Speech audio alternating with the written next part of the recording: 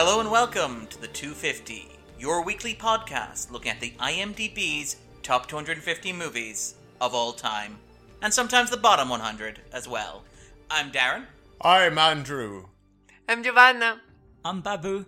And I'm enunciating, because this week we are doing a special episode. We're doing a This Just In, covering a relatively new entry, emphasis on the relatively new entry, on the bottom 100. This is a movie that was on the bottom 100 when we did our end of year, sort of our second year anniversary special last year, that was singled out by one of the guests on this podcast as a movie that he would absolutely love to talk about. So this is a hot new entry. Oh, sorry. This was a hot new entry about 9 months ago. But yeah, we finally got around to it. We're doing a bit of, like last week we did Sanjuro with Chris. So we're doing a little bit of kind of backlog work at the moment. But it is Escape Plan 2 Hades, directed by Stephen C. Miller from 2018. Which, our fans have been asking for it. They really have, actually. The Twitter. Well, yeah. I don't know what part of that is more surprising. That we have fans or that they're asking for this in particular. But actually, the reason why we did this is because Babu had spotted this movie on the bottom 100 last year and was like, you know what? We should all sit down and watch Escape Plan 2 Hades. So, not to get no spoilers now, just to warm us up, was it everything you hoped for, Babu? No. Might need a bit more from you on that. Okay, let's jump in. No, I feel like that's concise. Yeah, that's good. That's the point. It's like when we asked, remember the first one where we were like, so what would you remove from the list? La La Land. And I'm done. That's it. That's all I have to add. But yeah, so what was about Escape Plan 2? What did you want from Escape Plan 2 before we get into what it didn't deliver on? Because Escape Plan 2 is actually a sequel, isn't it? Surprisingly. Yeah, because not all of those movies are. Like Space Odyssey 2001 A Space Odyssey isn't a follow-up to 1001 A Space Odyssey, for example. No. But anyway, so what was it about Escape Plan 2 that sort of spoke to you, that grabbed you? Well, I think the first one was very good. And that's why when you told us that the second one was being made and was going to be available soon, and it hit.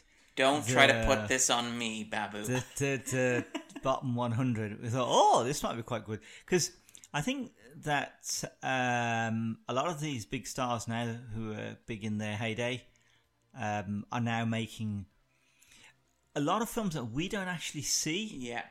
Like Bruce Willis makes an awful lot. Because I think to myself, wow, I haven't seen Bruce Willis on the big screen since a long time. Then all of a sudden he appears in the M. Night Shyamalan film, and we're thinking, wow, he's back. But actually he's been making quite a few films that have gone straight to DVD. It's funny you should mention that, actually, because we're living in the direct to DVD sort of A-list or B+ list actor sort of shared universe at the moment. You know those Bruce Willis movies you mentioned that went straight to video, including, for example, the movie Extraction, First Kill, and Marauders, which is famously the Revenge on Wall Street movie that happens to star Christopher Melini, Dave Bautista, and Adrian Grenier as well, from who you may know from Entourage. Devil Wears Prada. It was and actually the director is the same director. It is. It's Stephen C. Miller. Yeah. Who's sort of set up a cottage industry in this. The punchline of Entourage was that Adrian Grenier has a successful career as a movie actor, and that they want to kind of put him in Aquaman and that sort of thing. But they're taken that joke too far by putting him in other movies, don't you think? I mean, I'm sure Adrian Grenier has a very good sense of humor about it. It's I know I'm not an actor. I'm not really an actor. I'm not really an actor, but I have a lot of fun on these movies. Moving back to Escape Plan 2.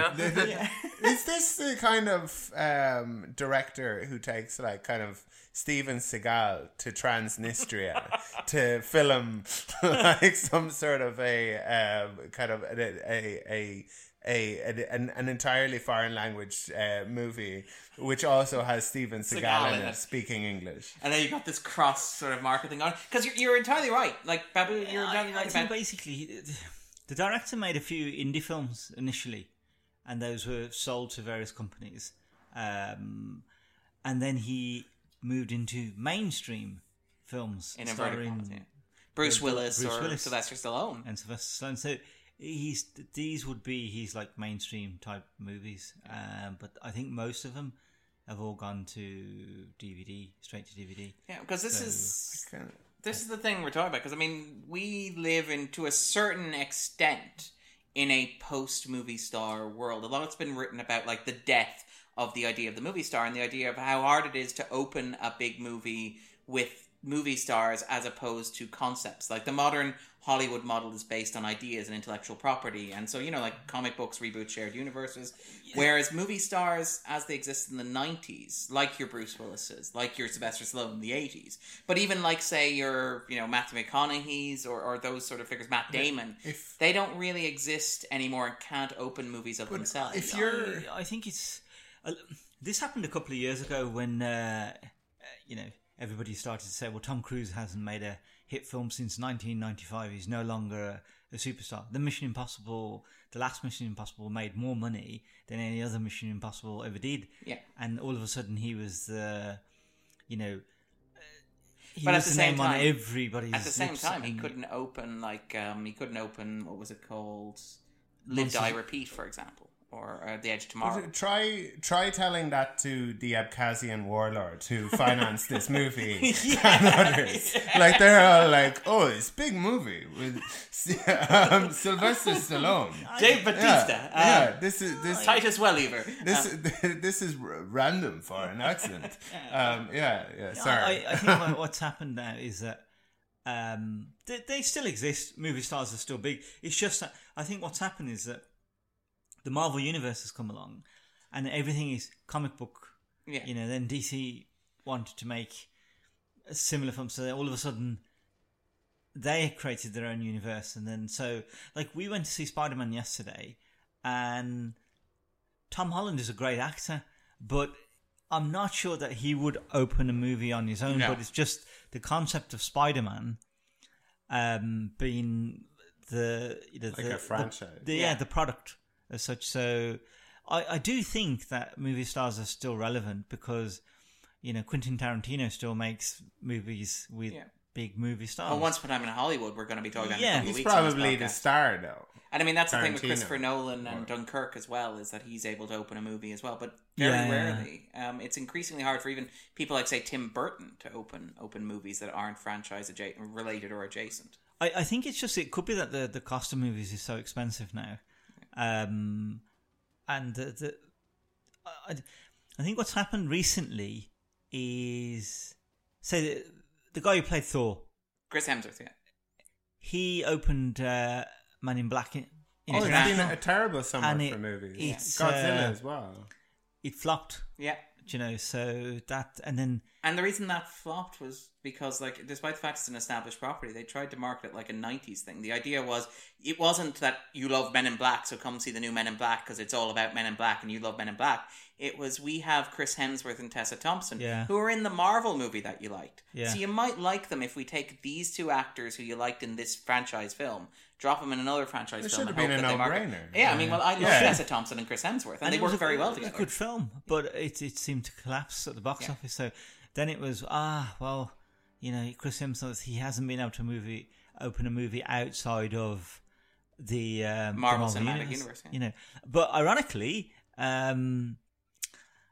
the guy who should have been in Men in Black, Will Smith, went into Aladdin, and that became a huge hit.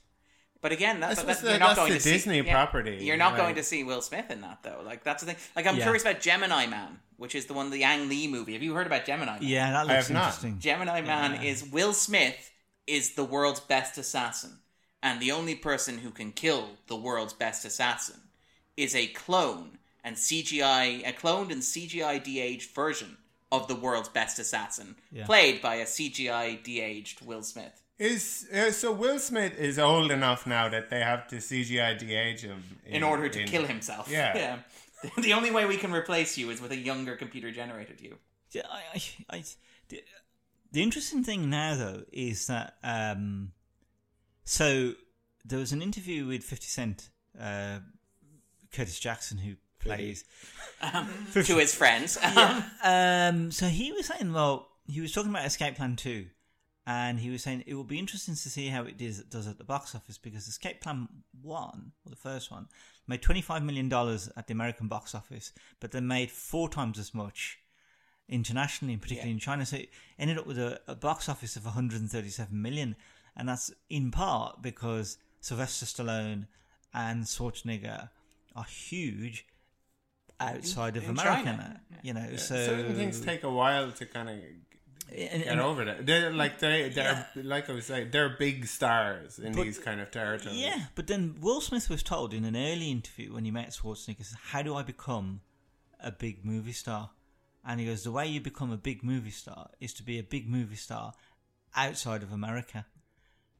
And you need to go and visit the fans and see the fans and speak to them. And that's how Will Smith became then the biggest movie star in the world.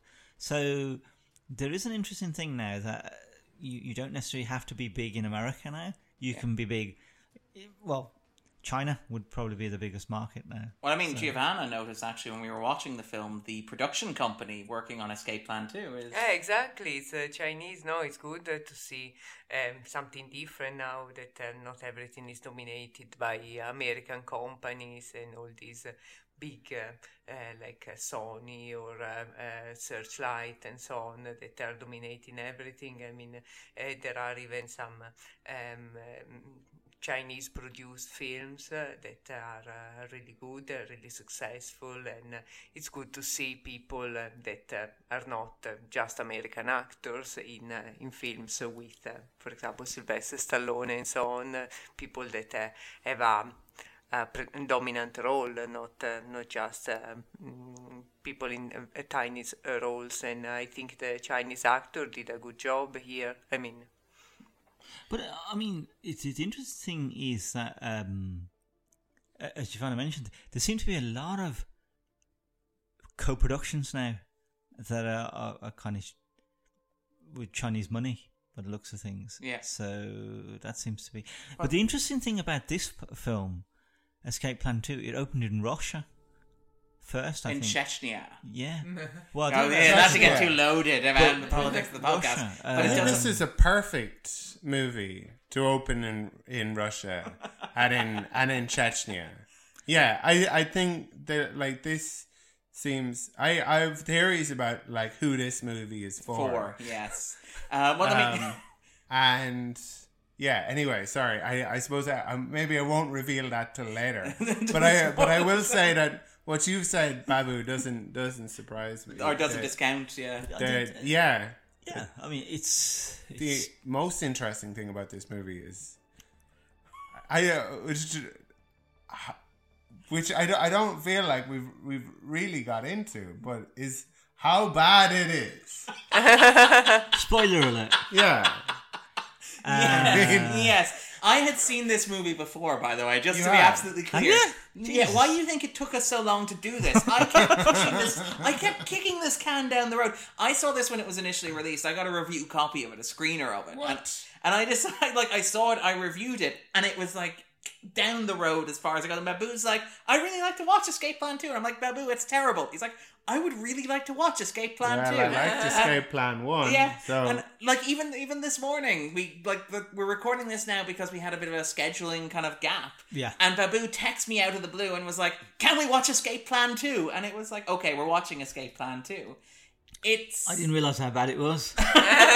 Darren doesn't communicate these things clearly enough. Well, it's interesting because I think that the last big film that we saw him in was Creed 2, rather. Yes. And that was a big, that was part of, and what he was doing there was handing over the franchise to the next generation. I don't think he's going to be in the next. And he's doing another Rambo as well. He is, Last Blood.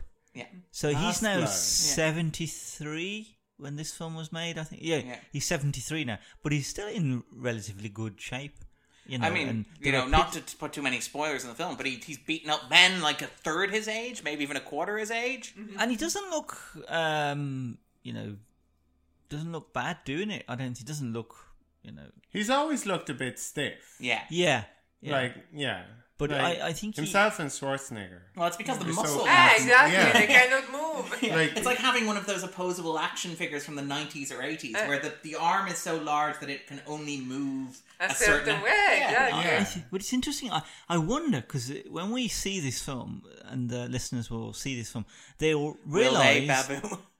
how small the budget must have been, because it is minuscule. So this is what Because it's just in interiors and it's just in one place. in one place that looks really cheap. And with generous tax breaks. Yeah, I think that. We're going to talk about that too. But I think that's how, because Atlanta. and it must be it must be interesting how much money he's getting paid now, because I can't imagine the budget to be particularly big, because the only thing that you see on this film are computer graphics or screens, really high tech screens. But other than that, the rest of it is just looks really cheap. Yeah. So it's I hope he got paid lots. I think if you see how many actual scenes he's in, not too many. Yeah. Well, I mean, he's only on screen for 15 minutes of the total runtime. There's a lot of him cut with like other scenes running like concurrently. Yeah, and there's a lot of voiceover from him as well, to increase his presence within the film.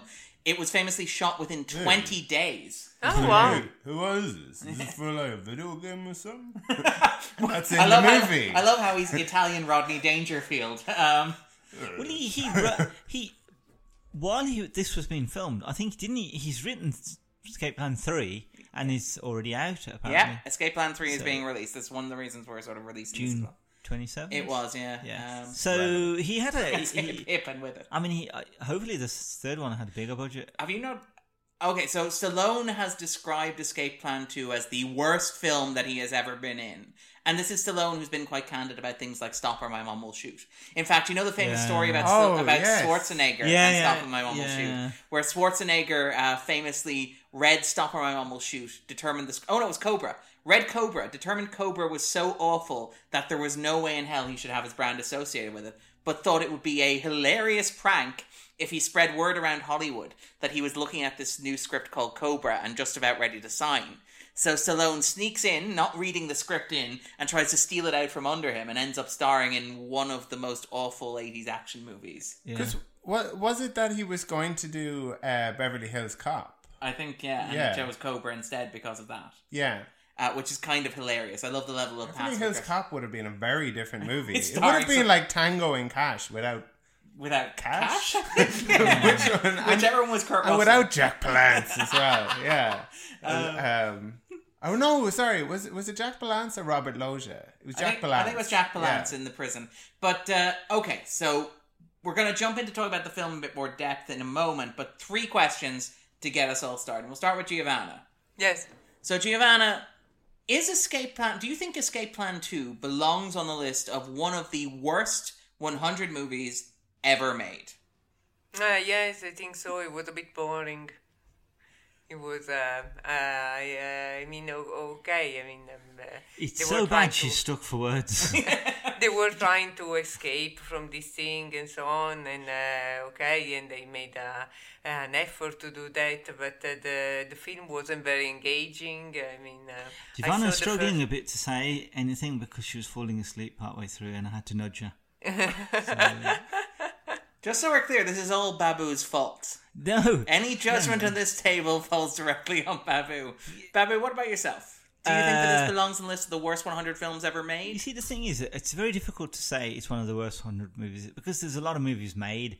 So, and we've seen some poor films, even films like The Tree of Life, which is, I threatened to get the 4 I can loan you the director's cut if you want. Yeah, that would be great. And along with, what was the other one with... there was another terrible movie as well with... what was his name again now? The guy that was in that 2049. Oh, Ryan Gosling. Ryan Gosling, yeah. So he made a film with the guy who did Drive. Oh, Nicholas Winding Refn. Only God Forgives. I love Only God Forgives. That was terrible. Yeah. So, no, I didn't like it either. So only slightly less neon than this film. Yeah, so I think it's difficult to say, because there are...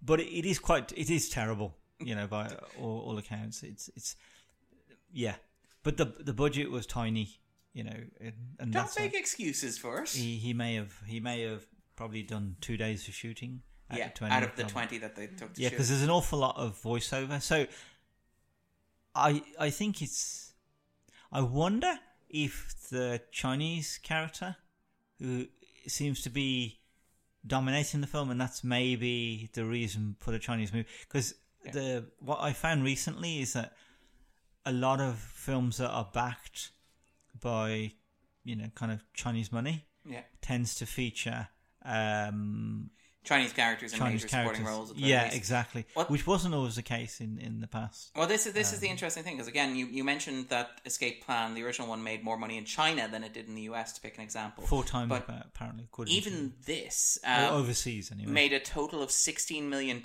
at the worldwide box office, 13 million of which came from China. To pick an example, I think it's because it wasn't really released in the US. I don't think. Yeah, it was dumped quietly on video on demand. Yeah, so I don't think it didn't get and at the time I wondered why, because Escape Plan 2 it made so much money. The first one made a load of money. Why didn't the second one? But obviously we can see why now, having watched it. So it's kind of insulting to the Chinese market.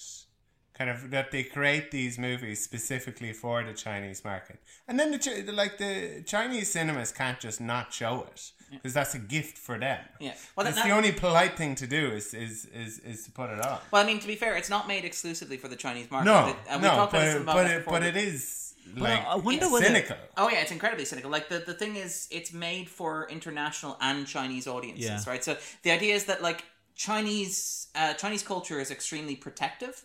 It's extremely sort of protective, particularly with regards to international cinema and the release of films from abroad. We talked recently, when we talked about Toy Story 4, where they'd only just released Spirited Away in Chinese cinemas, over a decade after its original release in Japan, because they've been so protective of the industry. But with what you see with international films now is you see them increasingly and cynically including material so that the film can be released in China.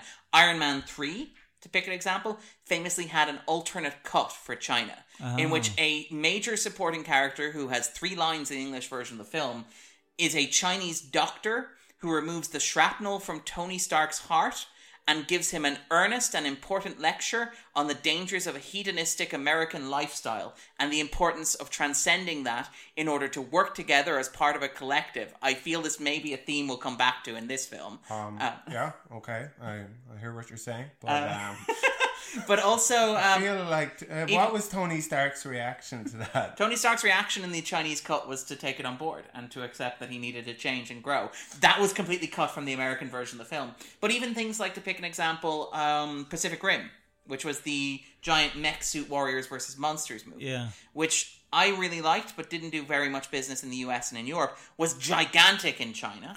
So you get a sequel, and the sequel is much heavier in terms of featuring Chinese characters and locations. Things like Transformers 4, and I think we talked about this in the podcast before, to bring it back to Titus Welliver starring movies, where Transformers 4 has an entire subplot on Hong Kong.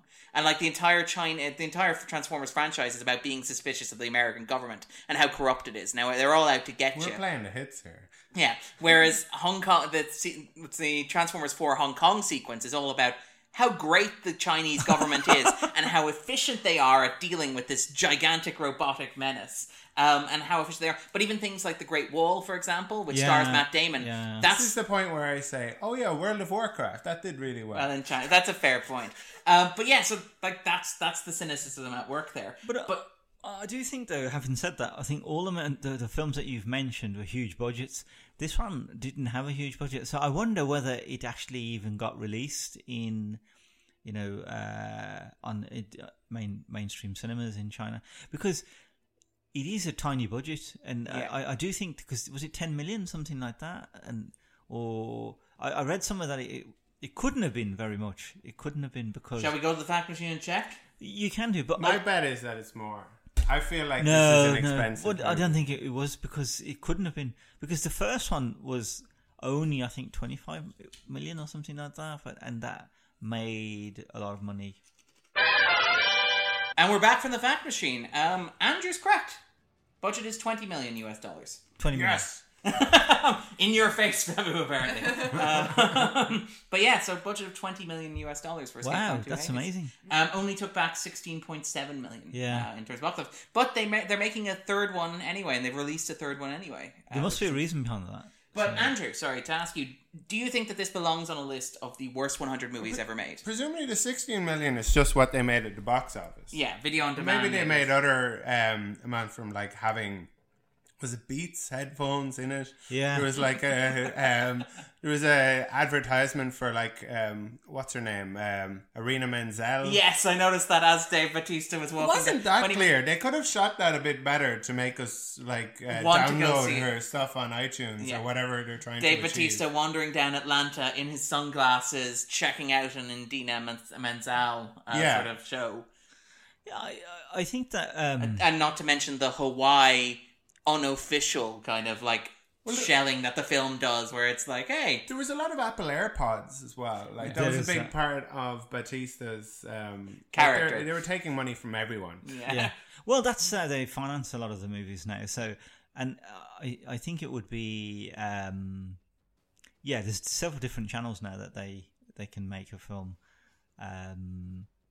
the budget back from. And often... The interesting thing as well is sometimes when you look at a film's credits, you can see all the number of different... If it has a lot of production companies, that means that they struggled to find the budget from one individual. Yeah. And so they got financing from several different companies. And then sometimes what you might have as well is that television companies put in money with the view of when the film's released... airing it or getting exclusive on it. Exactly. So that's often a... But Andrew, sorry, to jump back to the question, do you think that this belongs on a list of the worst 100 movies ever made? Yes. Yeah. No, necessarily. Absolutely. I've been trying to think about kind of bad movies, and there was a movie I saw recently that I don't think is on the bottom 100. Was the Fantastic Four, not the one with Johan Gruffud. Oh, okay, the one with Miles Teller. Teller. I think you mean Fantastic. It was terrible. It was, yes. Yeah, it was, and they like even down like from start to finish, and the whole kind of like putting the name of the movie in as well. Oh, it's fantastic, and it's like you haven't earned this. Go away. But this movie is kind of similar in a way in that it's a movie for dicks and assholes. Okay, this is who it's for. Yeah, this is who the movie's for. All right, let's. Do you want to jump into the spoilers, or do you want to jump into it now? No. I don't think it is. I think it's just a film. That I'll say on the other side why I think it is. I think it's just one of those films that he's cashing in on the success of the first one, and then it's going to be like the late night a pint and popcorn Saturday night maybe after is the it? I think for a certain sort of. Yeah. Sorry. Yes, I would say that it's one of the 100 worst movies ever made, possibly. And Giovanna, would this be on your own list of the worst 100 films you have ever seen? Like, so if you had a list of the 100 films you hated most, would this be on there? How do we define this? Is this like an exclusion list where you can name 100 movies that you can't that you can never be shown again? No, I mean it's not like I hated it. It's just that I found it boring and not engaging. So I wouldn't hate it. I would just not see it again, and that's it. And hopefully the next one will be better. Wait, are you going to watch the next one? I feel that we have to now. Okay, well, not to get too spoilery, but okay, all right, cool. But I think it's one of those... I have a feeling we'll be sitting here in a couple of months going, Babu, remember this is your fault again. But it's amazing, like he's done the kind of... He seems to go in threes now, doesn't he? He's got he did the Expendables, which was a 3? Yeah, 3 Expendables. And now there's 3 of these that he'd already plotted out. Yeah. Oh yeah, there'll be 3 of these. But obviously these are kind of small budget films that weren't made. Like Creed is a bit bigger. Obviously that's probably going to have a larger budget, and it's going to do well. And a bigger sort of theatrical cultural presence and stuff. Exactly. So I think this one is just one of these smaller side project type kind of thing. This is the remodel, the extension.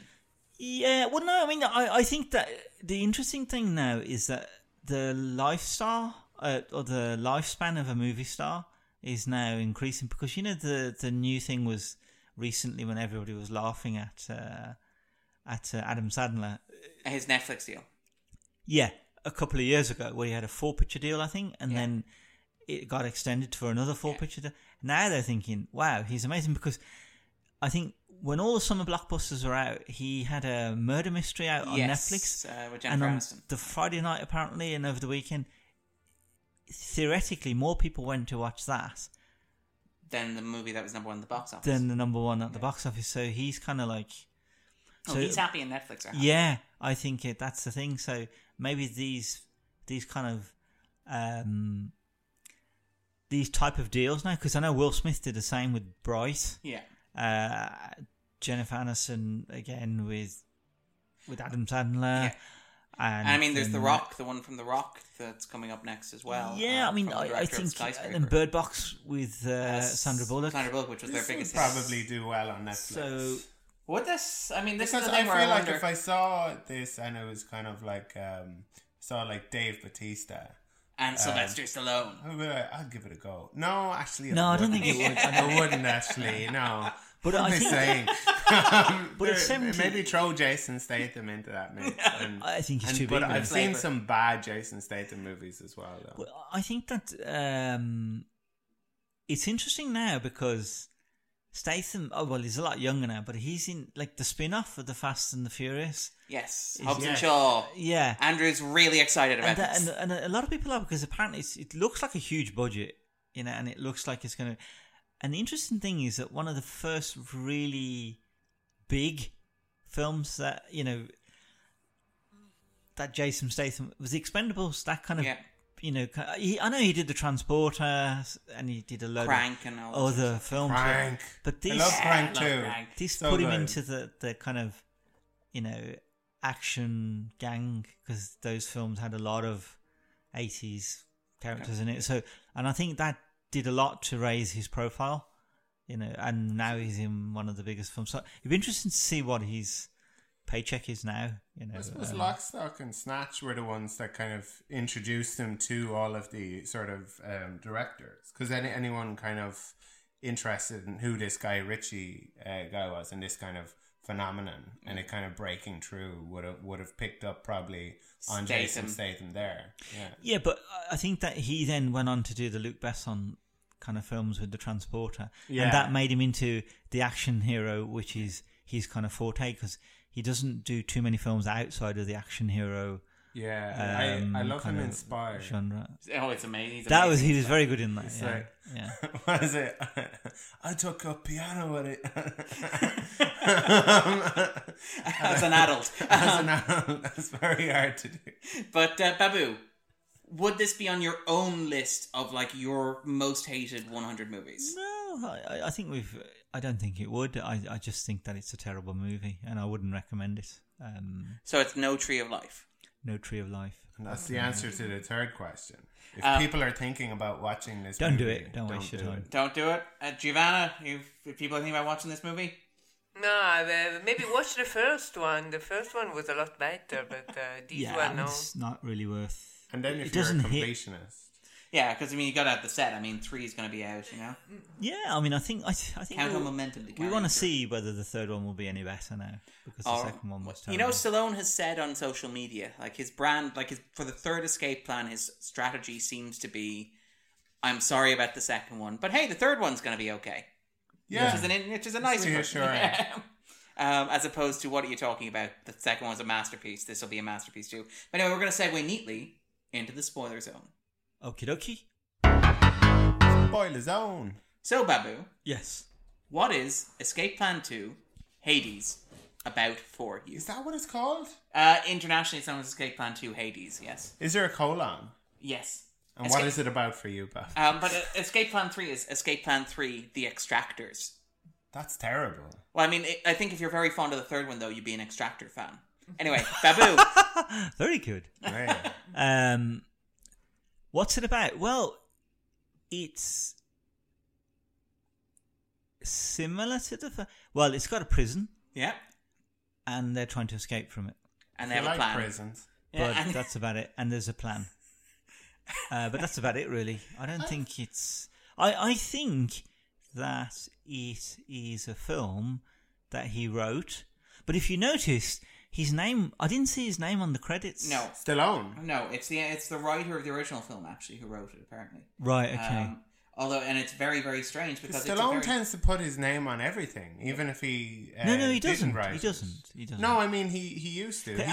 He got a writing credit for like Cobra and all of these sorts of. Oh right. Yeah, this one's is by Miles Chapman. Yeah, who wrote the original as well. Because what I'm saying is that there's usually with these kind of things, he would have some kind of producer credit, which he doesn't seem to have an executive producer credit or anything like that. But it's his name that sells it. Yeah, he's not really in the second one. Well, it's his name above the title card, and same with Dave Bautista as well. And you can tell watching it that the way it was done is the way that a lot of these films are done, where you sign on a big name actor, and you have them on set for about 2 days. And the way the film is structured is such that you only need like those 2 days with them. Yeah. So you'll notice that like Bautista, and this is why cell phones are great inventions for movie plotting, because they allow you to have scenes where characters interact with one another without ever having to be in the physical space. Yeah. Because you have like Bautista calling up 50 Cent and sort of having a conversation with him that they just shot on B-roll while he was wandering around Atlanta, you know? Right, okay, that sort of stuff. But even things like he has 2 interactions with Stallone over the course of the film, but most of Bautista's plot is completely superfluous. It's just random scenes of him wandering around Atlanta asking questions about things and occasionally beating up and shooting people. Yeah. It's like, if you don't think Dave Bautista's role is important, that's where you're wrong. And it's like, hey, it's Dave Bautista for 5 minutes. Okay, movie over. But yeah, that's it. It's quite literally, the movie is stalling until it gets Bautista into the prison and then it ends. But even the same thing with Stallone's character himself, Breslin, whose primary function is like, he was the lead in Escape Plan. He was the guy who was taken into the prison and had to break out. Here, he does end up in the prison because he has to, because it's an Escape Plan movie. It's a movie about hubris, isn't it? Is that what it's about, is it? Well, I have written down, like, it's kind of messy in terms of theme, because it's not well written. No. So there's a lot of kind of things that it's kind of throwing out and not really kind of sticking. And a lot of narrative dead ends as well. Like, there's a lot of sequences where, like, I think Luke is kidnapped, and he's like, hey, that guy you gave me, the details you gave me in that previous scene, I followed them up. It was so important that it happened off camera. I'm now in a car chase. Gotta go. I'm Bye. trapped. Yeah. But there's like... I'll just give I'll just count. I'll just talk very slowly for about 10, 15, 20 seconds. So those of you who are listening to this can look up on Google what hubris means. Just to let you know. But Andrew will explain the concept of hubris for our listeners. Yeah, there's a character in the movie. Kimball. Kimbro. Yeah. Is that what we're calling him? Kimbro. Where his plan is to prove how like not only to get revenge, but to also prove how great his algorithm and his prison is. Is it the zoo? Or yeah. It's or, Hades, but or is it Hades? It's Hades, or but is it's it Galileo? Galileo is the computer system that operates Hades. The zoo is, I think, where the inmates are kept in. And it's a very weird kind of an idea as well of what a zoo is, because it's like, we bring people in here to kick the shit out of each other. That's why we call it the zoo. It's like, have you been to a zoo? Yeah. There's a what are zoos like? Where you're from. Yeah. In Atlanta, apparently, because of those sweet tax breaks. Yeah, they go home at night and live in Atlanta. Titus Welliver's character and Kimball, apparently. That's the thing. I thought that was Billy Joel. I can imagine like Billy Joel with like the knives. Yeah. Well, and it's like, they call me the piano man. I mean, the zookeeper. The zookeeper. Sorry. Well, I mean, like, yeah, the movie's metaphors are incredibly messed up and sort of jumbled. Like they have this thing about like information is money as well, that they don't really kind of, but the movie isn't about that, but they like put it into like a dialogue repeatedly, a monologue to make it seem like it's important. Well, that's the thing where I think that the money being important thing, like I think this is a very Chinese film to a certain extent. I will admit I haven't watched too much Chinese blockbuster cinema. I've only seen, like, is it Lone Wolf 2? Is that the one where it's called? With Frank Grillo as Big Daddy, the capitalist American villain. But also China Salesman, which famously stars Steven Seagal and Mike Tyson as well in this movie about China.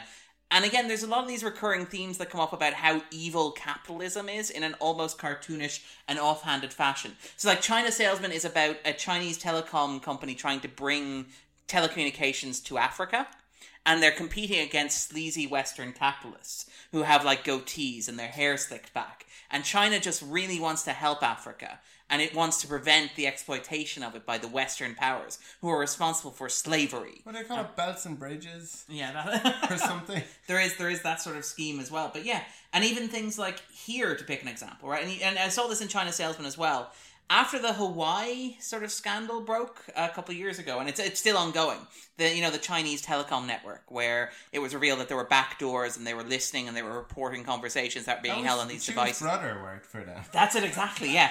Because obviously the US diplomatic service prevented people from using these Chinese brand cell phones because they were deemed unsafe because they could be hacked into and people were listening to them, and it was sending all that information back to China apparently. And there's all sorts of, like, arrests going on at the moment, investigations and stuff. It's very similar to what happened with Japanese technology in the early 90s. It's this anxiety there around that. But you can tell watching these movies from Chinese backers with Western stars that a large part of the push is convincing American audiences that Chinese cell phone manufacturers are pretty cool and on the level.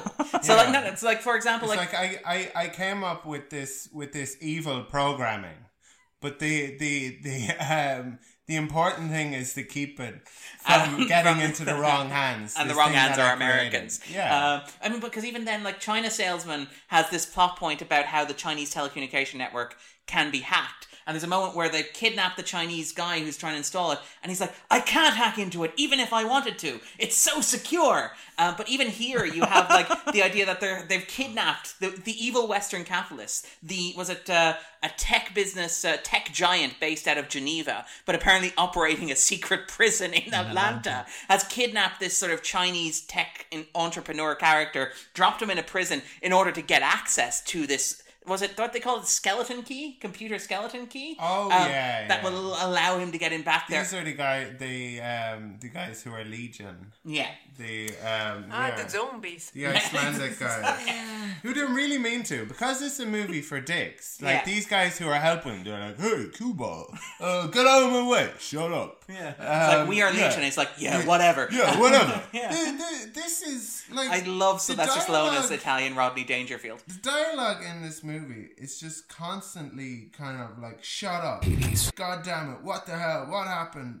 Piss off. Kind of. It's really obnoxious and... It's all really kind of like, and it's after I put my fist in your face, I'm gonna crucify you, kid. I'm gonna crucify you. It's the kid at the end that really sells it.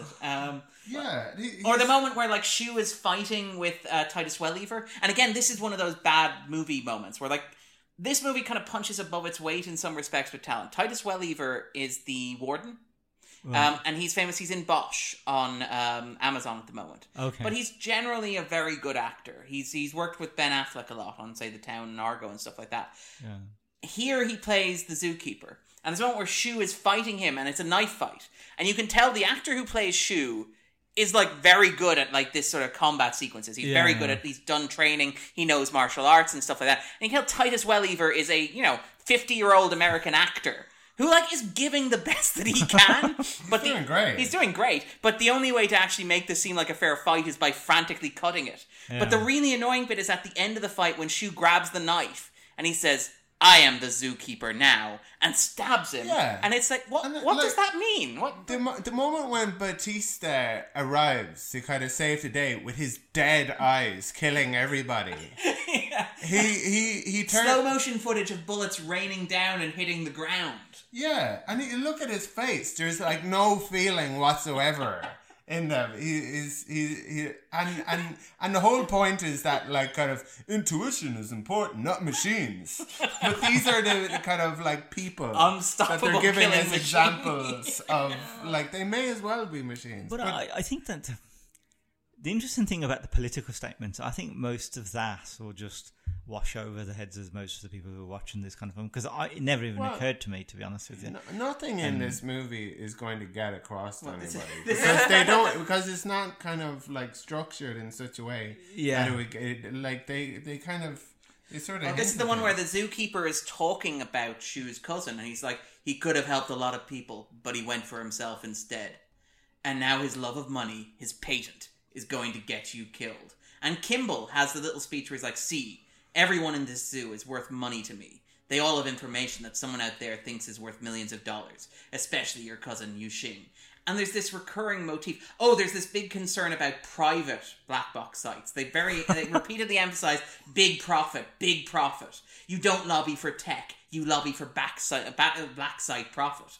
And it's very much like, in case you don't get the bad guys in this movie are American capitalists. No, but everyone in this movie is a bad guy. Yeah, like when Batista comes in, after killing those guys, Jesse is like, like, it's about time you got here, or something like that.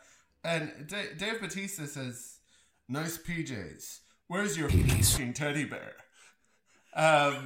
Yeah. Like, it's just a jerk. Yeah, there's a moment later where is it Galileo is starting to wake up, and your man shoots it in the face. Yeah. And he says, guess that makes us even.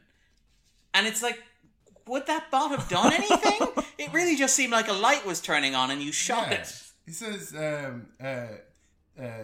thanks, Luke. And Luke is like, yeah. He said, this is his line. Yeah.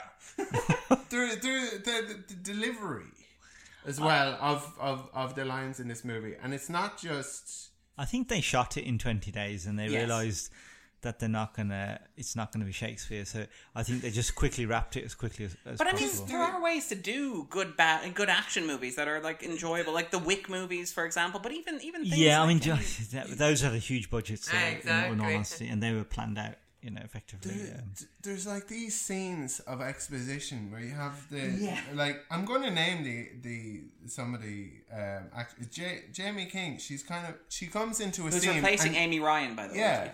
And she's walking and she's like, so I checked it out and I blah blah blah and blah blah blah blah blah. It's so explaining. Or the moment where Shu is like chained down in a chair and Titus Welliver's zookeeper is like, you grew up together like brothers, but you weren't brothers. A family tragedy forced you to live together. And it's like, what? Like, how is that an introduction? Like, he knows this already because he lived it. Why are you repeating this? And he's a prick, like, consistently to his brother, like, all the time. Oh, to his cousin, to Yan. To his cousin, yeah. And man up and accept the torture. Yeah, yeah. The whole time it's kind of like, oh, you wouldn't really know anything about that, would you? Yeah. Like, it's just so mean spirited was the problem I had with it. And there's a weird, fair enough. Yeah, there's a weird sort of like, you can tell that the people responsible have watched like Batman movies and have sort of like decided that's what they're doing. So you have like, for example, when Shu is like unconscious, when again another dead end plot point, because the movie's full of all these like narrative dead ends that like you should have pruned in script stage. It's full of all this like superfluous information that has no bearing whatsoever, where he like gets sent to the infirmary in order to determine if he could get some help from the medical staff. Well, he do end up going to the infirmary later on. Yeah, but it turns out to be a robot. But he gets beaten and he gets anesthetized. And then he has the flashback, which is a Batman-style flashback of his parents getting, like, shot and murdered in front of him as a child. During the future technology where they're Star Trekking his, the, like, cut. Yeah, on his head. On his forehead, yeah. But also in Atlanta in the present day, apparently. But even things like, for example, Kimball... Again... This weird stuff where Kimball has monologues because the script tells that this is where you put a villain monologue, but hasn't figured out how to tie anything that the villain is saying into what the movie's actually about. So, like, Kimball has this weird speech about how his prison, like, which, by the way, is built as a system and an algorithm, and so should be incredibly inhuman, and, like, as a thematic point, should be cold, sterile, and have no room for, like, compassion. But instead, he talks about how this place is designed to give you hope. You win a battle, you get benefits. Read a book, make art. You lose a battle, then you lose food. Start to doubt yourself. Then you set goals, you rise again. All the drama of the human condition is represented right here in my zoo. And it's like, that's not the point. Yeah. Your whole point was you designed this thing to be a perfect system. Why are you... Anyway, sorry. I think the makers of this movie should have spent some time in the sanctuary. Kind of just working it all out. And like kind of prison gives you time to kind of like create movie things prison. Well. Yeah. But yeah, it's like... But again, you can tell that's something that like from The Dark Knight Rises, where he's like, and hope will poison them. Sorry, hold on. Hope will poison them. They'll turn on each other like sailors turning desperately to seawater out of thirst. And you can tell that like what they're doing with Kimball is just a lame version of that. It's like hope, something about hope, human condition, existential statement. And it's like, the dude runs a prison with robots. That's enough. He doesn't need to give a speech about hope in inverted commas. It's so badly it's just badly lazy. constructed, yeah. And it's great that it ends with like Sylvester Stallone pretty much turning to camera and saying, "We're getting pretty sick of this.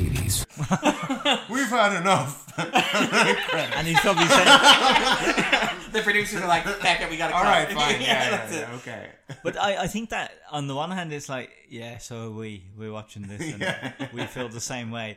But then you know that he's teeing it up for the third. Of course he is. It would be embarrassing if they didn't do a third one. The way they so blatantly sequel hook. You know the third one is shot in, and because I don't know if it's going to make the bottom 100, I'm going to mention this now. The third escape plan was shot in the same prison as the Shawshank Redemption, which is kind of amazing. Wow. So hey, we may get to revisit that on this podcast, or we may not. Okay. But yeah, apparently they were shot relatively close together as well. Different director. If you've seen the Shawshank Redemption, it's not necessary to see. Is it ever necessary to see Escape Plan 3? That you get the gist of it, yeah. The basic gist of it. And do we know how much Escape Plan 3 costs? I don't have the figures to hand, unfortunately. Okay. But yeah, it's awful. And it's so invested in this weird kind of... Again, you want to talk about Chechnya, actually. Let's talk about Chechnya. Why do you think it opens in Chechnya? Because you said... Andrew drew sort of attention to this, and you were like, you had an idea or a theory on this. Is this tying back to the idea that this is just for unpleasant people? Yeah. Yeah, no, I and it didn't surprise me that it did, because it's very explicitly an Islamic extremist group where it's like a Westerner killing a Westerner will send a message, I think is one of the lines of dialogue in it. Well, like a lot of the politics about Russia is about kind of like bullying. And I feel like sorry, I do beg your pardon. A lot of the international politics, like we live in a part of the world where we don't really fear interstate conflict. That's fair, yeah. Yeah, but in these places they do, and it's because there's dicks in charge, which is very much in keeping with the theme of the movie as well. Yeah.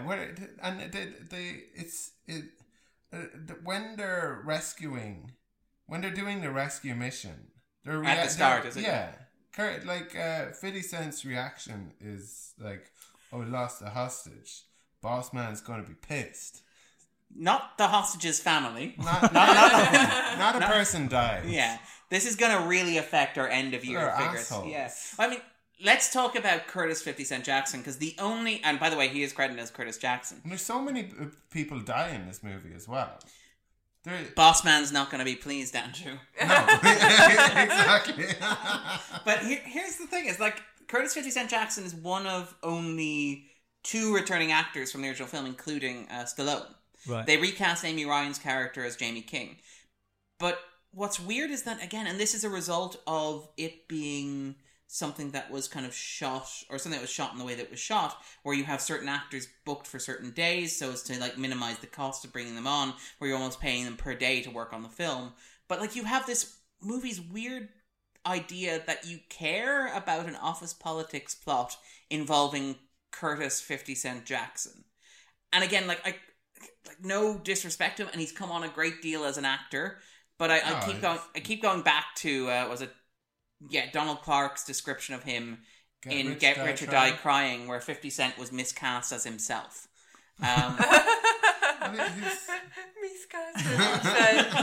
I think he just makes it's one of the streams of income that he has, and he's bankrupt, isn't he? He was bankrupt. He was, but I think he's no longer bankrupt. Really, though. Yeah. Like bankruptcy is kind of often like a sort of a protection mechanism against your creditors. Yeah. Well, I mean, he's also in Bitcoin as well, I believe, isn't he? Well, I think what happened with him was that not that I follow him very often, but at the time I was interested in the fact, because hold on a second, because he bought some kind of vitamin water. He had an investment, water.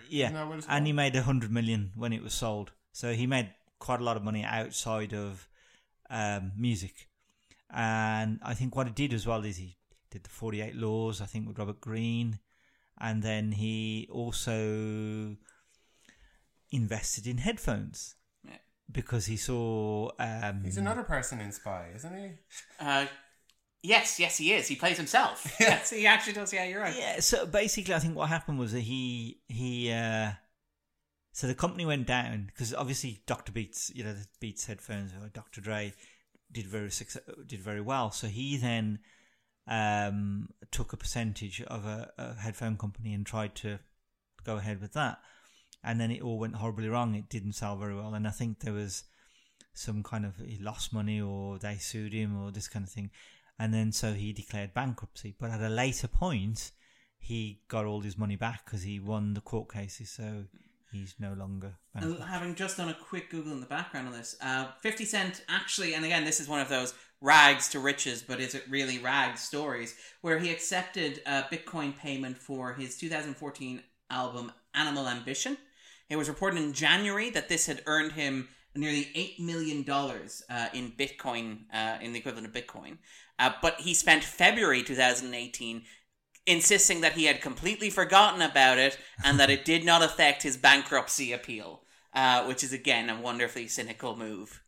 Yeah, I think that the other thing as well is at the time when he declared bankruptcy, he had posted some video of an ex-girlfriend or something, and then he got sued and she won $4 million, and then all of a sudden he declared bankruptcy, so he couldn't pay her. As you point out, defensive bankruptcy. So that could have been one of the reasons that led to that bankruptcy. I don't know. But here though, like, again, the film, and again, Andrew, maybe you're right about the intended audience being assholes, but even then I feel like the movie misreads or kind of misunderstands what its audience wants. Where it's like, we're going to give you a plot where maybe 50 Cent is a mole. That, like, the film seems to hint at that a little bit with the stuff with Jamie King. Cares? But that's it exactly. Yeah, well, and like all of his delivery doesn't really like his. He gets a lot. Is bad. Yeah, it's like what's it? Where is we got baby? We got we got to find out where Hades is. I don't know. The underworld? I don't know. and then, like, apparently his delivery of I don't know the underworld is so strong that Breslin has to, like, excuse everybody else from the meeting and call him up on his sass. And it's like, what is that? How do you know that this guy is, like, having an emotional reaction to you? Hey, you need to calm down. Yeah. Sorry. I just get so excited. Line. Yeah, but we laugh at that. But Mile 22, the Mark Wahlberg movie. He's what a small world we live in. Yeah, we may have already discussed Mile 22. So he's built a career on just talking really quietly in his films. You never see him shouting that often. You never see him going crazy. His whole delivery is very quiet. You know, Mark Wahlberg can shout, and it's modulated. It's not just it being quiet. Yeah, it's it having no sort of intensity or like weight or like, it's just. Like, I feel like a lot of people here just didn't care. Like, I don't think they did. I think he was another one who was because I think what had happened with Stallone and puts him in an office. Yeah, I think it's just that he wanted to play a computer expert to showcase his range. Yeah, I think so. He's not. So because he's not the criminal, you know, he's not the big muscular guy. He's a computer expert. Well, I mean that's the thing is that there's like a again lot of use of neck cracking like sound effects. There are people having a fight. There is like There's a moment where like Shu needs to get into the sanctuary, Yeah. and he I actually need to grabs get into the sanctuary, so I need to beat you in a fight. And what you hear is him cracking Jesse Metcalf's neck, not choking him unconscious, breaking his neck to win the fight. Then you see him in the next scene. He's like, "Hey, no hard feelings." Yeah. Then, like in the fight between between what's his name, Kimbrough and Stallone. Oh, it's about Stallone, yeah. It's like Kimbrough. I feel like he breaks Stallone's neck, and then Stallone kind of reverses it and breaks his neck, but breaks it like 4 times more thoroughly. Yeah. I mean, well, that's the thing. Like, what you have repeatedly in the film is you have sequences with actors who are very good at martial arts, but paired with other actors who are not as good with martial arts, which is strange because it seems like the fight that you should probably be watching is you should probably have Shu taking on like Kimbrough, because they look like they're both like relatively nimble guys who could move and give you like nice sweeping long takes. Fight but I have Stallone fight Titus Welliver, yes. Yeah. But and that way then you can do them, you can shoot them like a martial arts film, But as opposed to having to cut them. Yeah, I think I'm not sure. I read somewhere that he basically wanted to include a lot of MMA fighters. Yeah. And Tyron Woodley, he has a small role as well. Yeah, he's the well, it was big enough. Like he had lines and stuff. And like a kind of an important role. He was the former UFC kind of welterweight champion. Right. He plays a character. I have it written down here actually. It's Akala. Oddly enough, he's playing it with a sort of like an African accent. Yeah. He's American. Yeah. But yeah. He's the prisoner who has the gun in the sort of in the infirmary at the end, because obviously you can't leave the nerds alone. He gets his neck slit open as well. Yeah. To prove that Billy Joel, I'm sorry, Titus Welliver is a badass. Yeah, but like in watch him use his knife skills on an unconscious man. Now, wow, Shu is definitely in trouble now. He shot the two kind of friends of Count Chocolate got shot. Count Zero. Yes. Yeah, I was looking at Count Zero and I was thinking, that's not Mark Rylance. It's fallen on very hard times. So degrading. For Mark Rylance, if he was playing Count Zero in this movie. Are the 3 Icelandic hackers telepathic? Because they seem to stand and have conversations just by looking at each other. Yes, they are. Yeah. Okay, cool. Because that's how nerds work. Yeah. This is a movie as well about smart people that's not made by smart people. The thing at the one of the last things that Stallone says in this, like he said before he says we're getting sick of this.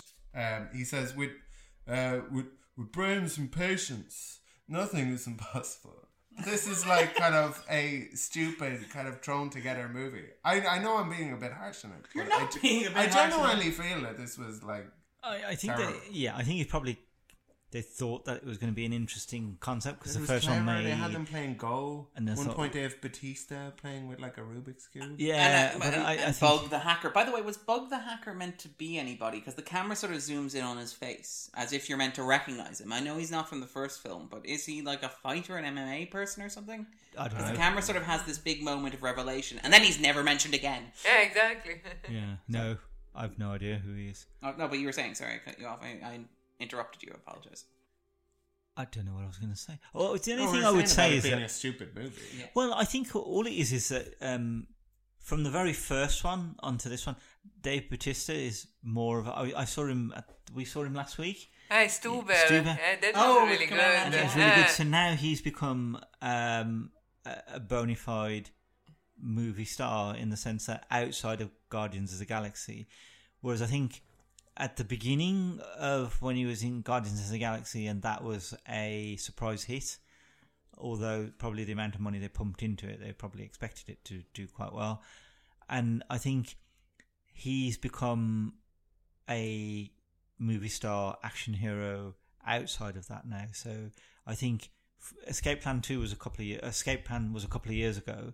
So now he's able to open a movie on his own, I think. So that's kind of, and I think initially it's good to be in the company of Sylvester Stallone.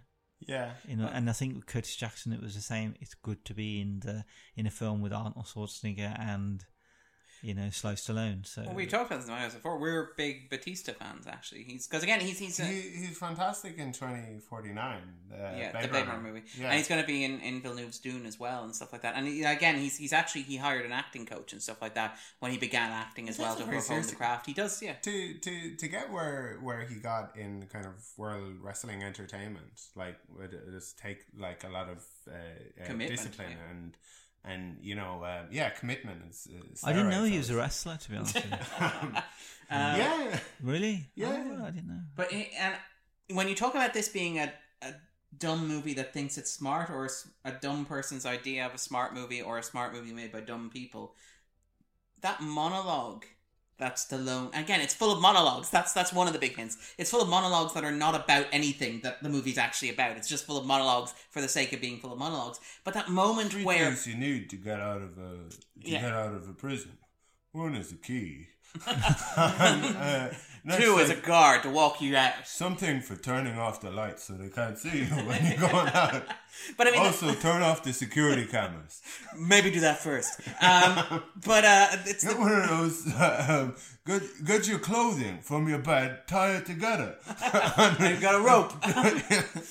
But it's the bit where he has the big monologue at Kimbrough. I love that we're calling him Kimbrough. At the climax of the film, where it's revealed that the entire plot of Escape Plan 2 was actually... And again, this is hilarious because you're... This is the hubris thing, isn't it? This is the hubris thing, but this is the thing where you can tell that this was made by Chinese money instead of American money, because if it was made by American money, it would be chess and not Go they'd be playing. Yeah. Because Stallone would be like, you had your eye on my pawn. Well, you should have been watching the Queen. Because he's like... he has this big speech about how, I've been looking for this place a long time. I would have found it, but it's a lot tougher breaking in from the outside. But I knew that wasn't going to happen, because I know you. I know how you think. And I knew you'd be coming for me, and you did. And I'm glad, because I like working, as you can see, from the inside out. Hades has one very, very, very weak spot. Dramatic pause. Lingering camera shot. Kimball's mind is racing, trying to figure out what the one weakness... What could it possibly be? What is this speech building towards the revelation of the weakness of this, given that it's entirely dependent on his understanding of me as a person? The silence lingers in the air. Neon lights flash on sweaty flesh.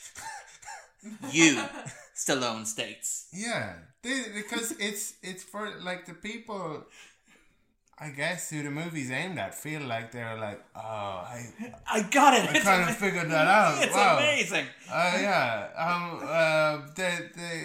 There is the twist that Kimbrough was one of the bad guys. Yeah, the bit where he's sitting in the chair. Well, he leaves the company as a bad guy, and it's like, he's going to come back at you. Yeah, and then they meet him in prison, and it's like, oh, good, I've got one of my friends here. I'm going to tell him absolutely everything. It's like, yeah, the prison guards can't figure out which one of them is Count Zero. That's Count Zero. There he is. Yeah, right.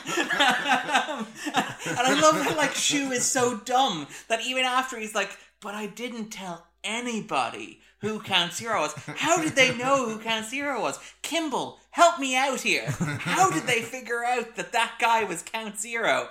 And Kimball is just sitting there in his chair waiting for the moment to land. I'm surprised the film cost $20 million, but obviously... Neon lights are very expensive. They had to pay the actors. Yeah, I think that's probably what happened. I should imagine he took a lot of that budget. So I should hope that 50 Cent... I don't think 50 Cent would... Stallone, and especially Batista. Batista probably got very generous payday. Because he seems to be, as you say, not doing an awful lot, like sitting in coffee shops or... attending Indina Menzel concerts. Starbucks trying to like hack some... Yeah. So, like you shouldn't be connected he probably thought, to the cafe Wi-Fi. Unless you're buying a coffee. I've got a day off from Guardians of the Galaxy and I'll just shoot this movie on the side and probably get a couple And it's of million. completely useless. You could cut most of those scenes except you'd lose all your Dave Bautista material. Yeah. That's the only reason they're in the film. And then there's like even the bit where it's like Luke is like, again, the choices, they're so simple and they're so stupid repeatedly. But the moment after Shu has been kidnapped, like how they show the team reacting to the fact that like Shu, who is the protagonist of the film, has been kidnapped and they can't reach him. He's been out of contact for 24 hours. Is the bit where 50 Cent rings up Luke, who's jogging. And he's just jogging like it's a regular morning. It's like, just jogging, having a regular day. And the way that you play that scene is you have Curtis Jackson explain to him, oh, by the way, Shu's been kidnapped. And Luke goes, what? I didn't know that. I'm coming straight to the office. But instead the scene plays like, oh yeah, Shu's been kidnapped. Nobody's heard from him. I've been ringing around. I'm very worried. But I made time to go out jogging. And I've clearly not updated you before I went out jogging. It's really terrible. It's like, how do you play these scenes? He was taken in Bangkok, so obviously there's no security tapes or anything, no witnesses. Well, I've done my work. I'm going out for a run. I'll see you later. Seriously, we really tried to find out more to see what happened, but we've no leads whatsoever. And Ray wasn't willing to sign off on my overtime, so I will see you at 8:30. Like, you're sure you followed this up? It doesn't sound like you followed this up. No. Sorry, a lot of again. I've seen this movie twice, and it's not a good movie. No, it's excruciatingly awful. I do like the weird. Again, this is maybe something where it's a Chinese co-production, where it filters. And again, we talked about this in podcasts before, but the obsession with family in modern American cinema, like the Fast and Furious, it's about family. But even Dave Bautista's like Guardians of the Galaxy is an unlikely movie about family, where here you have a weird kind of like almost they're communist to each other. Yeah, but you have like a communist iteration of that, where it's not really about family, but it's about colleagues and about comrades and about people you work with. And you don't have any emotional attachment to, which is, again, really ironic, because as you point out, the movie's supposed to be about how systems are inhumane and how you get by them by using your humanity. It's about teamwork. Yeah, because from the beginning, basically, the villain is fired because instead of working with his team, he was working on his own with the algorithm. Yeah. And so basically, the message is that you should work with your team and you should trust your team and not whatever else you think is better. Except for 50 Cent, who goes off on his own and works on this like communication thing with Sylvester Stallone's teeth. And what if Sylvester Stallone's character is just having a psychotic episode?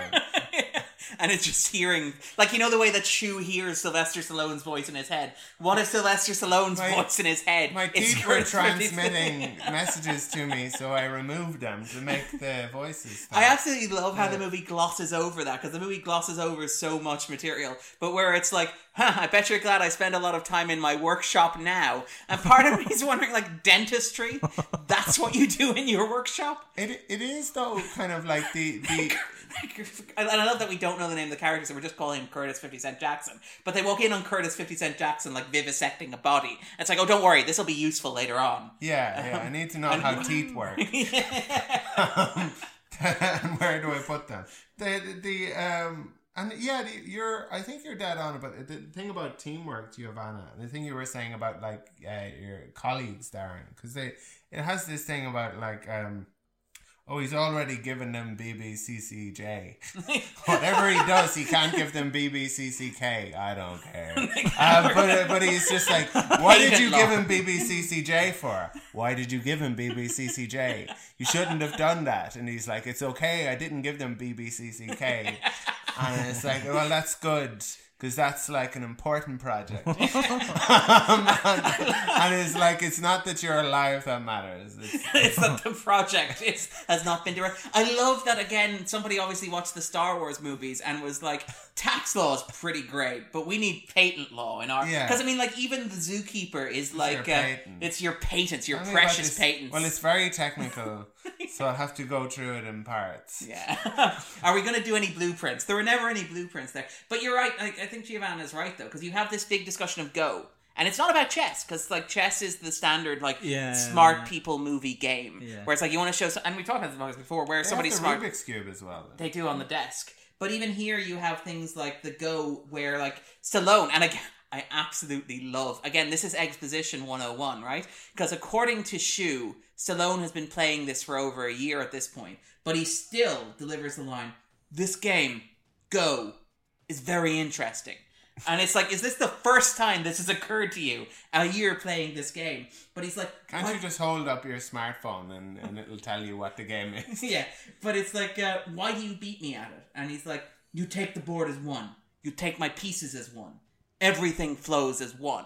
And it's very much like a kind of a... Again, this reminds me of, in the 80s when you had like the Chuck Norris movies, like, sort of like Delta Force, and even like stuff like Iron Eagle, where it was very much like marketing American patriotic values and gung-ho sort of stuff and selling the American ideal in terms of international intervention and stuff like that. These movies, I wonder, and again, I'm not an expert in Chinese culture, so I'm wary of generalizing too much, but I wonder if they're designed to do something similar for like China's image and stuff like that, where this is like selling the idea of like China's worldview to a certain extent, because there's a lot of emphasis on the idea of surrendering the self to the communal. The idea of giving up yourself and not being arrogant or egotistical, and as you pointed, not hubris or individuals. Create good art in an oppressive culture. Oh no, I'm not. Yeah. This is not good art. No, yeah, it isn't. But that's the kind of flaw in their sort of project. As we say, Am I reading too much into this? Well, yeah, because I think it was obviously something that I thought, right, we've got 20 days, 20 million. I'm guessing that Stallone probably got a lot of that money. And because the first one made 137 million, and that was the two main characters, the two main stars. Well, that's it, Stallone and Schwarzenegger. Yeah, so they brought one back, and they probably paid him a handsome fee. I imagine, and the rest, because the rest of the film doesn't look like it's got a budget that would. It's a lot of there's a lot of interiors. Yeah, exactly. The big set design of the prison is just a round sphere with like texture on the wall. Yeah. And neon lighting. That's why I think that. So I think they probably put it together really quickly, and he just thought, well, there's going to be a third one coming along. I'll just do the second one, because it's a way of, he probably got paid. Even if he got 5 million, that's probably as much as he made on Creed 2, to pick an example. Yeah, well, I don't know. Creed 2, he probably got a percentage. Oh, okay. And I suppose as the creator of Rocky and stuff like that. We talk so much about money. What do you think he put it in? Maybe about like 30% bonds, bank accounts, Bitcoin. Yeah, with like a kind of, if we look at it, like imagine his portfolio, I'd say I might get like 5, 6, maybe 7%. Well, you see, the thing is, like the when you think about it, he's been a star since the 70s. Yeah. And he's 73 now, and he'll still open a major film like Creed. So, I mean... And Last Blood will probably get a cinema release. Last Blood will get a cinema release, to be fair to it. But I mean... And his Expendables probably cinema has release. Finally enough money to live forever. Yeah, he does. Well, he's not going to, like... So I think that these kind of small projects are probably, like... He probably spent less than a couple of days on, like... Out of 20 days, it'd be surprising if he was on set for more than 3, and that'd be a good amount of money, really, per day, if you think about it. Yeah, if you break it down, like flying out. I just thought of another stupid line. It's like, it was something like they're into more Fortune 500 companies than you could name. And it's like, so all of them? I can't name all of them. How many can you name? yeah. It's more than you could name, son. And it's like, there's like a finite amount that there can be. So,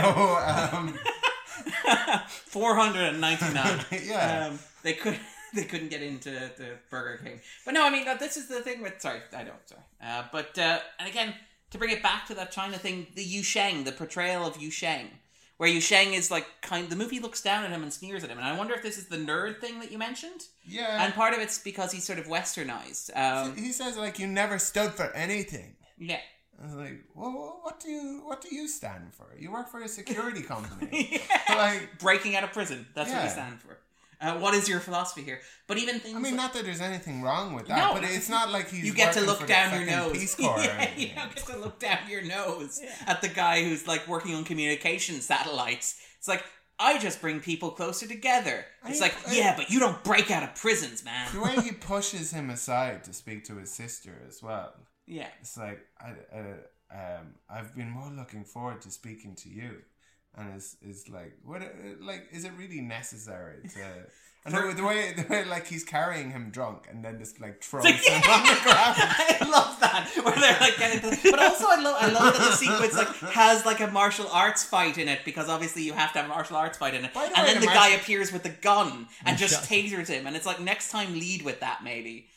Yeah, there's a moment where they're saying to Jesse Metcalfe where it's really a bad editing or bad direction, where they make it kind of like linger, where these guys who kill people all the time run up the corridor where he's boxed into the corner, and they're just like, put it down, get on the ground, get on the ground, get on the ground, do it, get on the ground, get on the ground. It goes on forever. and it's like they're waiting for Batista to arrive, or for him to try to make conversation. Yeah. But I mean, even that is like, again, the sequence where they don't shoot him. He knows nothing. the sequence where they're raiding the Breslin headquarters in Atlanta, which is great, by the way. I love that it's like, well, don't worry, this is on my commute home anyway from my secret box prison. Yeah. But where they raid it, and they apparently raid. But like, but you get like Jamie King kicks one in the face, and again, like, Curtis 50 Cent Jackson isn't a martial arts master, so he just gets to choke some people in really awkwardly edited and cut together scenes, because you can't do long takes. Somehow got out of there. That's it, exactly. That's what kind of, because you have like they all come in and he's like, hiya, and then they leave. Yeah, but that's it. Versus Rocky upstairs. Yeah, they overpower Breslin, they taser him, and it's like, what about the other two? Oh, don't worry. It wasn't part of the plan for them to to actually be there. Yeah. The only thing I would say there, though, for a security company, it's very easy to walk through the door, isn't it? Yeah, they don't seem to be very secure, ironically enough. Like, they're just sitting there with and then like 50 men with, kind of flak jackets and helmets walk through the door. You'd think they'd be able to spot that a bit quicker. Maybe have some sort of preparation in place. But that's the thing, Babu. They meant to be captured. That was the plan, and he also apparently knew that they wouldn't take Jamie King. You don't simply walk into Breslin's. This sounds like a fucking bakery or something. It really does. Doesn't sound like a security company that I would trust. Really? Your boss keeps getting kidnapped and taken away to black sites. I want my security company to sound shady. Is what I'm saying. But yeah, like, again, and the fact that, like, Breslin's so proud of his scheme where he's like, I caught you, Kimbrough. You walked right into my plan. And you're waiting for the moment where Kimbrough's like, no, actually, I had them arrest Jamie King and Curtis Jackson as well. He's like, oh, well, okay, that was nice. She's in the ladies' prison. Yeah. We have to keep them separate. The supervisory body, not a big fan. Yeah. Oh, but we still have a sanctuary in it, because that's very important. Why does the sanctuary exist? We felt it was important to give them hope, sunshine. We spent more money on the sanctuary than on any other set. By the way, that thing where they have the monologue about the nerds, the Icelandic sort of like weird. They hate. Yeah, the Prometheus, the aliens from Prometheus, basically, is what they are. All they ever do is help people. Yeah. And don't fight people and don't beat them up. There's this weird bit where he explains that they never get any sanctuary time. Yeah. And it's weird because, like, then he's like, Shu's like, I can get you some sanctuary time. And what he does is he has them fight, but he has the other guys just sort of fall down defeated. And you're like... I think they fell down defeated because they had eaten donuts.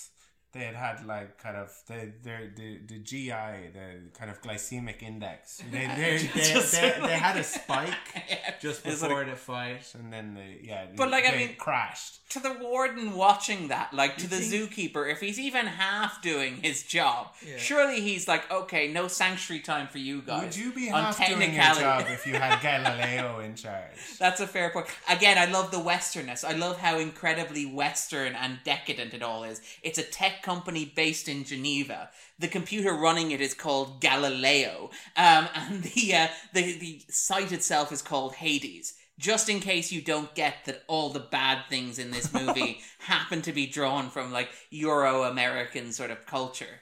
Well, it is an American-based film, so It's kind of like... I know, I'm not complaining. Again, this is very similar to what happened in the 80s. I mean, they're basically selling it as an American movie, aren't they?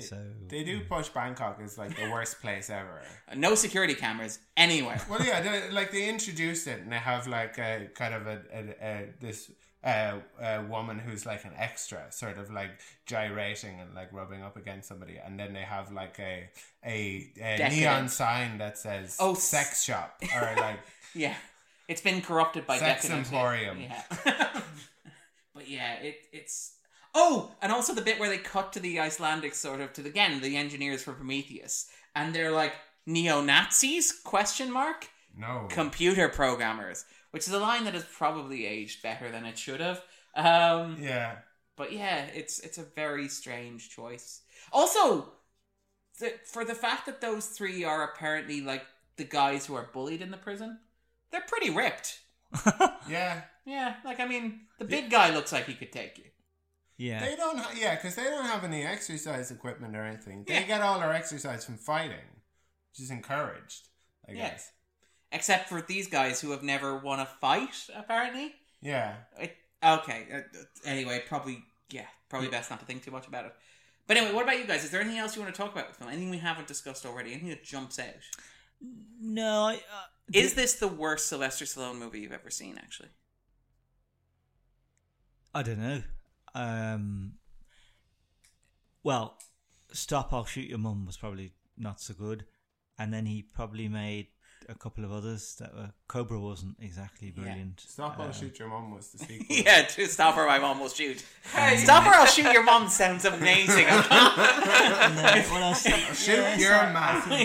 It's about Arnold Schwarzenegger stars as the villain who kidnaps Sylvester Stallone's mother. No, I think the thing is that what we've been talking for like an hour and a half now.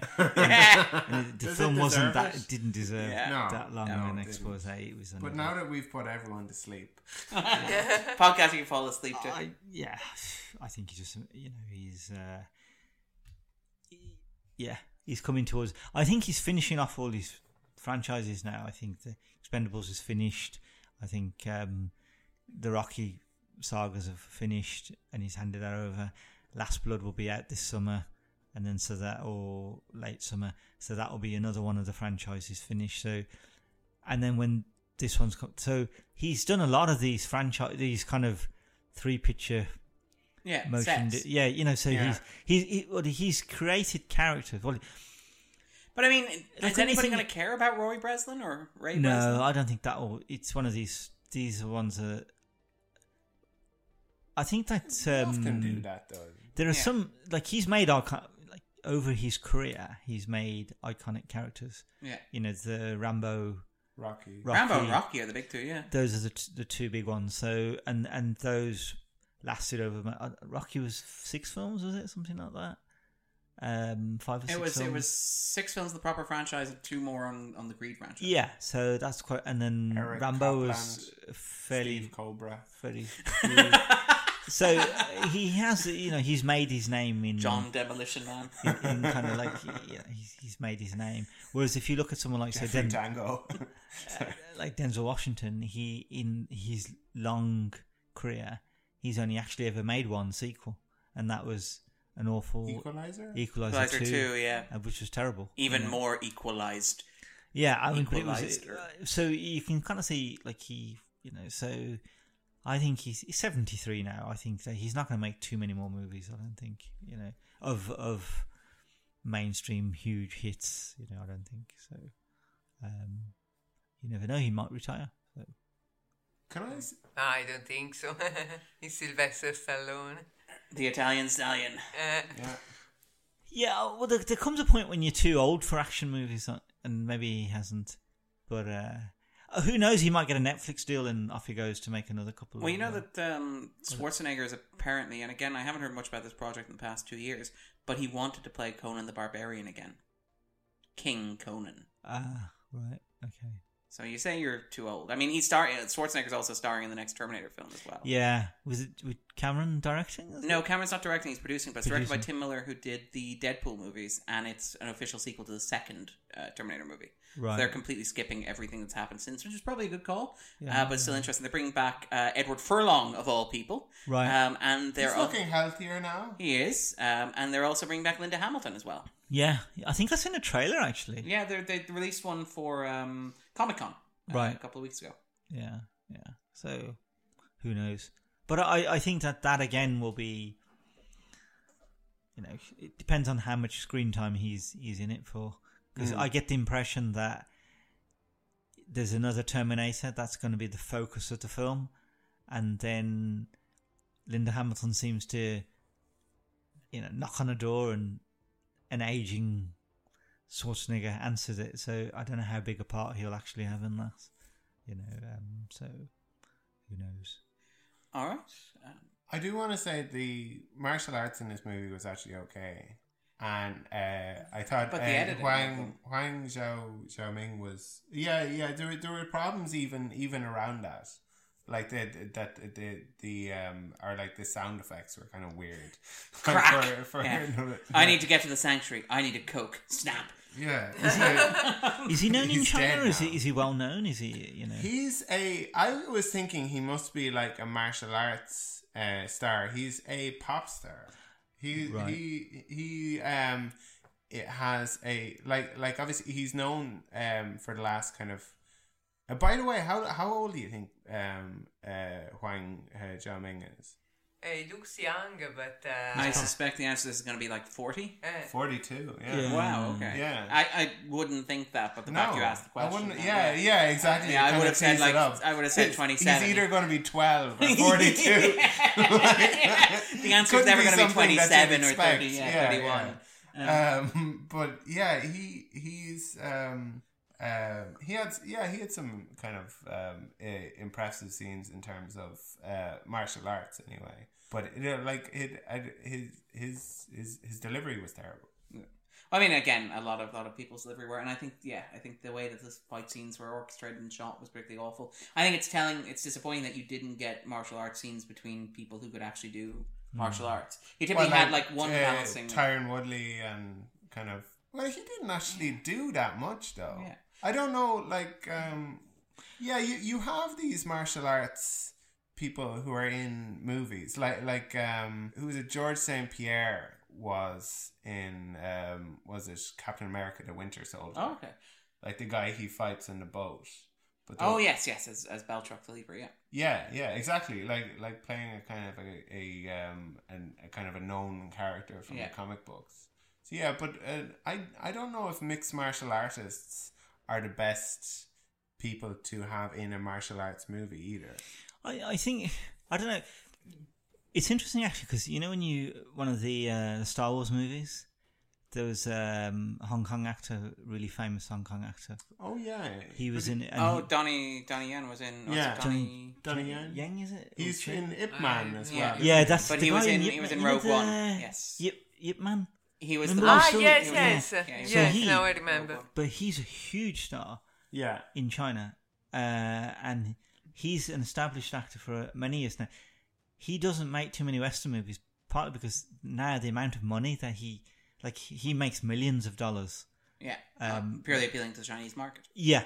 So they don't really need to go into kind of. They don't need to break West, so to speak. Yeah. Because but even Jackie Chan seems to be making an awful lot of movies back in China. Or Hong Kong. So I think it's different. There's the chap that was in The Raid. Yes, we saw him the other day. He's in Stuber.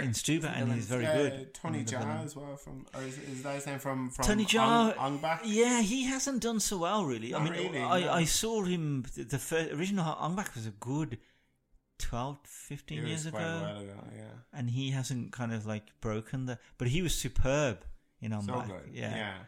But, the John Wick movies have like Keanu Reeves fighting Common. and they look great. Yeah, and it's an incredible kind of martial arts sequence. I think with though, like a rapper and an actor. But again, like I imagine that Keanu Reeves' commitment is a bit more than. And I love Titus Welliver / Billy Joel, but I mean, still, I suspect that Keanu Reeves' commitment I think to he's martial arts trained for his a role lot. is probably for a lot he because does he's so even much work. He loves it. Yeah, and I think he's done a lot of those kind of movies in the past, so he's had a long history of martial. And he's even directed, if I remember correctly.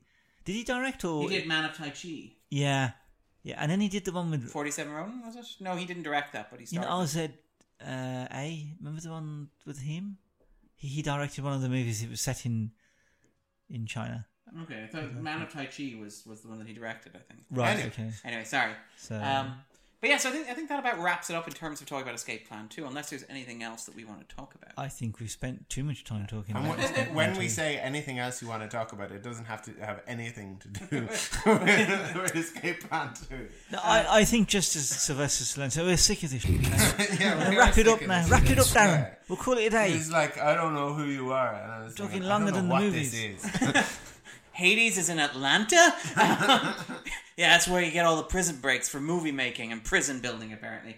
But yeah, just to wrap up then, what we normally do is we ask guests on the podcast to recommend something for listeners. So if you can think of something that you've watched recently or listened to or read or enjoyed and that you'd like listeners to sort of take a look at, it can be a film, it can be a television show, it can be a book, but even something maybe like a deep cut from the Stallone sort of filmography, or a martial arts film or an action film that you think is better than this. Well, I think we saw Stuber with... so if you're looking for a good...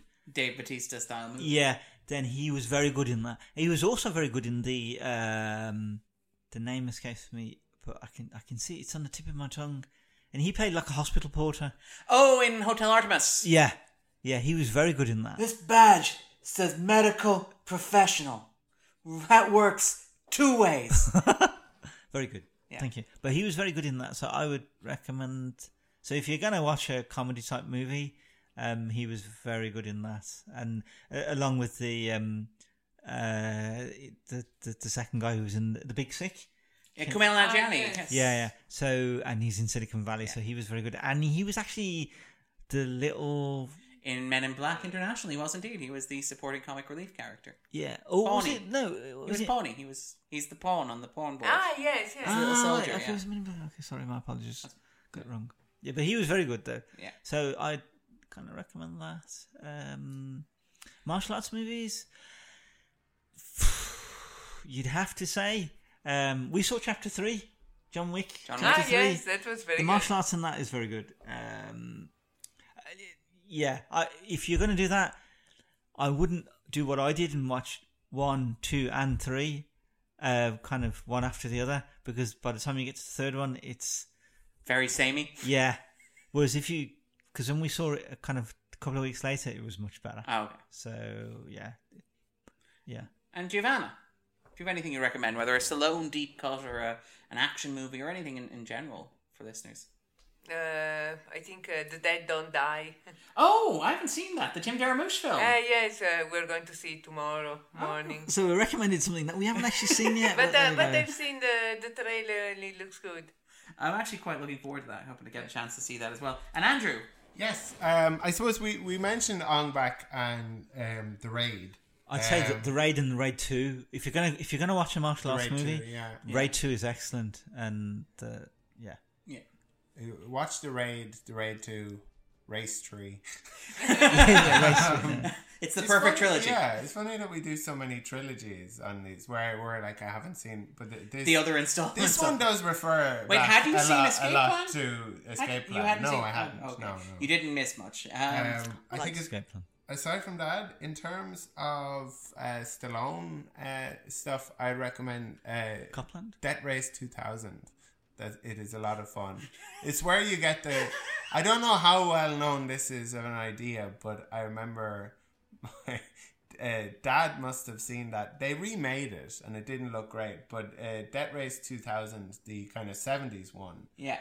With Roger Corman, and Carradine, David Carradine. David Carradine. Where they... like when I was a child and my dad would be driving around and there would be like say like Actually, do I wonder? Like, he had seen this movie, so it made sense in the context of the movie, where he'd say like, "Oh, a nun, 20 points," or like kind of when you're driving, pedestrian. Or a woman pushing a pram. That's worth 50 points.